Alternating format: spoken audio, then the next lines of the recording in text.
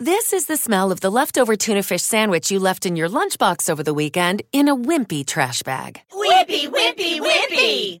Blech! And this is the smell of that same sandwich in a hefty, ultra-strong trash bag. Hefty, hefty, hefty! Ah, smell the difference? Hefty Ultra Strong has Arm & Hammer with continuous odor control, so no matter what's inside your trash, you can stay one step ahead of stinky. And for bigger jobs, try the superior strength of Hefty Large Black Bags. Let's talk about history today. Not any history.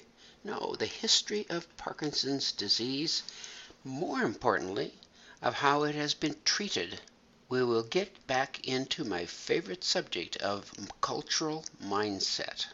Now, many people are quick to point out that they believe Parkinson's is caused by pesticides and so forth. That hardly gives us an opportunity to say duh before we realize that Parkinson's disease has descriptions that date back in China 3,000 years.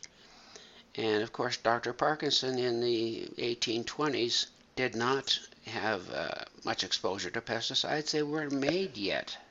And so we have to rethink that a little bit.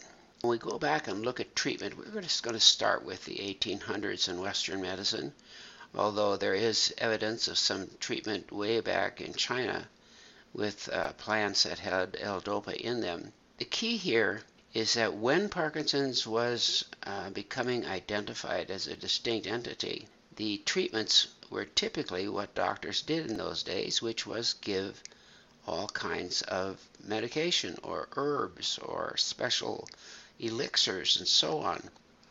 And the treatment was pretty much seen as medicine you take that help you have a reduction in symptoms. In the early 1900s, they actually did begin to use some drugs, that some of which are still around today, and found that they did not work very well, and some of them even were lethal. I'm not going to get into the details because I want to be more into the mindset, because the mindset for Parkinson's at that time was you have a problem, you go to the doctor, you get a pill, you take it, and hope you get better. Now that was prevailing all the way well into the 1960s, and it was reinforced when L-Dopa was determined to have a dramatic effect on many of the motor symptoms of Parkinson's disease.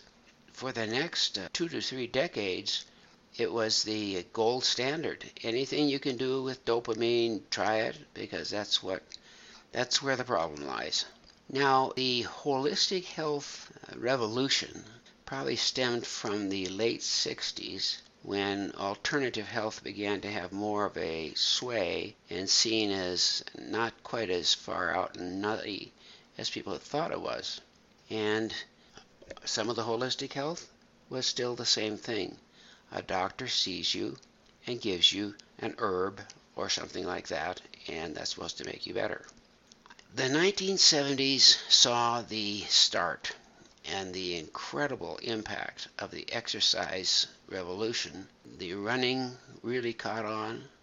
Women who were thought to be too weak to run more than 10K were running marathons, and it changed everything. And there was a vibrant health that people experienced to develop these highly aerobic states of wellness.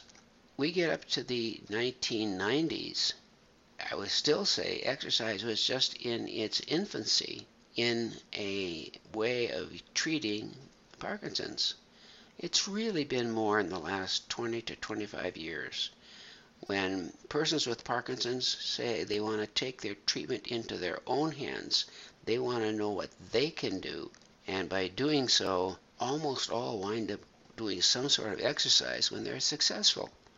Well, of course, there are a lot that take a variety of supplements and follow special diets and routines, but the exercise piece began to get pretty well established, I would say around 25 to 2010. So you see, this is a very recent history. If you look back, all you have had is the patient goes to the doctor and gets some kind of treatment, something to take by mouth, something like that, and not much turning the responsibility of the treatment over to the patient doing things physically. So you see, this is a very radical departure from what has been the case with Parkinson's disease since time immemorial. Even today, exercise is mentioned, but it's generally given a status about like a footnote. Exercise being primary has not yet caught on.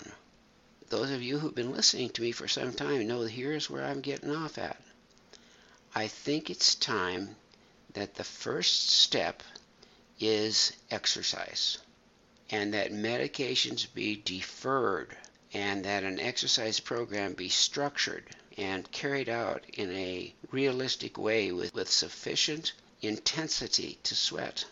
And I get down to my favorite exercise, which is mindful swift walking, and then of course yoga.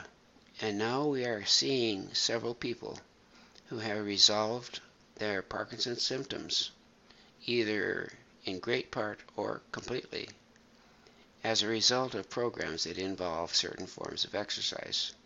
So you see, the mindset is shifting. It is becoming generated by the informed patient's mind, refusing to accept the mindset traditionally that the treatment is involved in getting a pill. Have I beat this horse too frequently? I hope not. It's just so inspiring when I see the people in our program doing so amazingly well. I want the word to get out everywhere. I mean, there are still people getting diagnosed with Parkinson's today who are not given a prescription for exercise. Okay, off my soapbox. Oh, good grief. What kind of music can I make up to you so that this didn't come off as too much of a lecture, or worse, a sermon?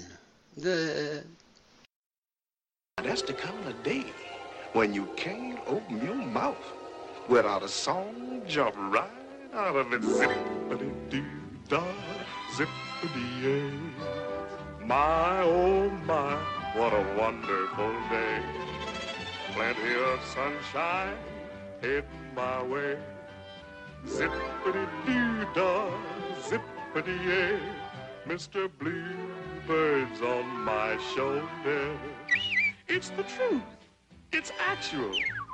Everything is satisfactual. Zippity-doo-dah, zippity-yay. Wonderful feeling, wonderful day. Yes, sir. Zippity-doo-dah, zippity-yay. My, oh my, what a wonderful day. Oh, plenty of sunshine in the way. Zippity-da-da, zippity-yay. Mr. Bluebird's on my shoulder. It's the truth, it's actual. Everything is satisfaction. Zippity-doo-dah, zippity-yay. Wonderful feeling. Hey guys, it is Ryan. I'm not sure if you know this about me, but I'm a bit of a fun fanatic when I can. I like to work, but I like fun too. It's a thing. And now the truth is out there. I can tell you about my favorite place to have fun. Chumba Casino. They have hundreds of social casino style games to choose from with new games released each week. You can play for free anytime, anywhere. And each day brings a new chance to collect daily bonuses. So join me in the fun. Sign up now at ChumbaCasino.com. No purchase necessary. VGW Group. Void where prohibited by law. See terms and conditions. 18+. With the Lucky Land Slots, you can get lucky just about anywhere. This is your captain speaking. We've got clear runway and the weather's fine, but we're just going to circle up here a while and get lucky. No, nothing like that. It's just these cash prizes add up quick. So I suggest you sit back, keep your tray table upright, and start getting lucky. Play for free at LuckyLandSlots.com. Are you feeling lucky? No purchase necessary. Void where prohibited by law. 18+ terms and conditions apply. See website for details.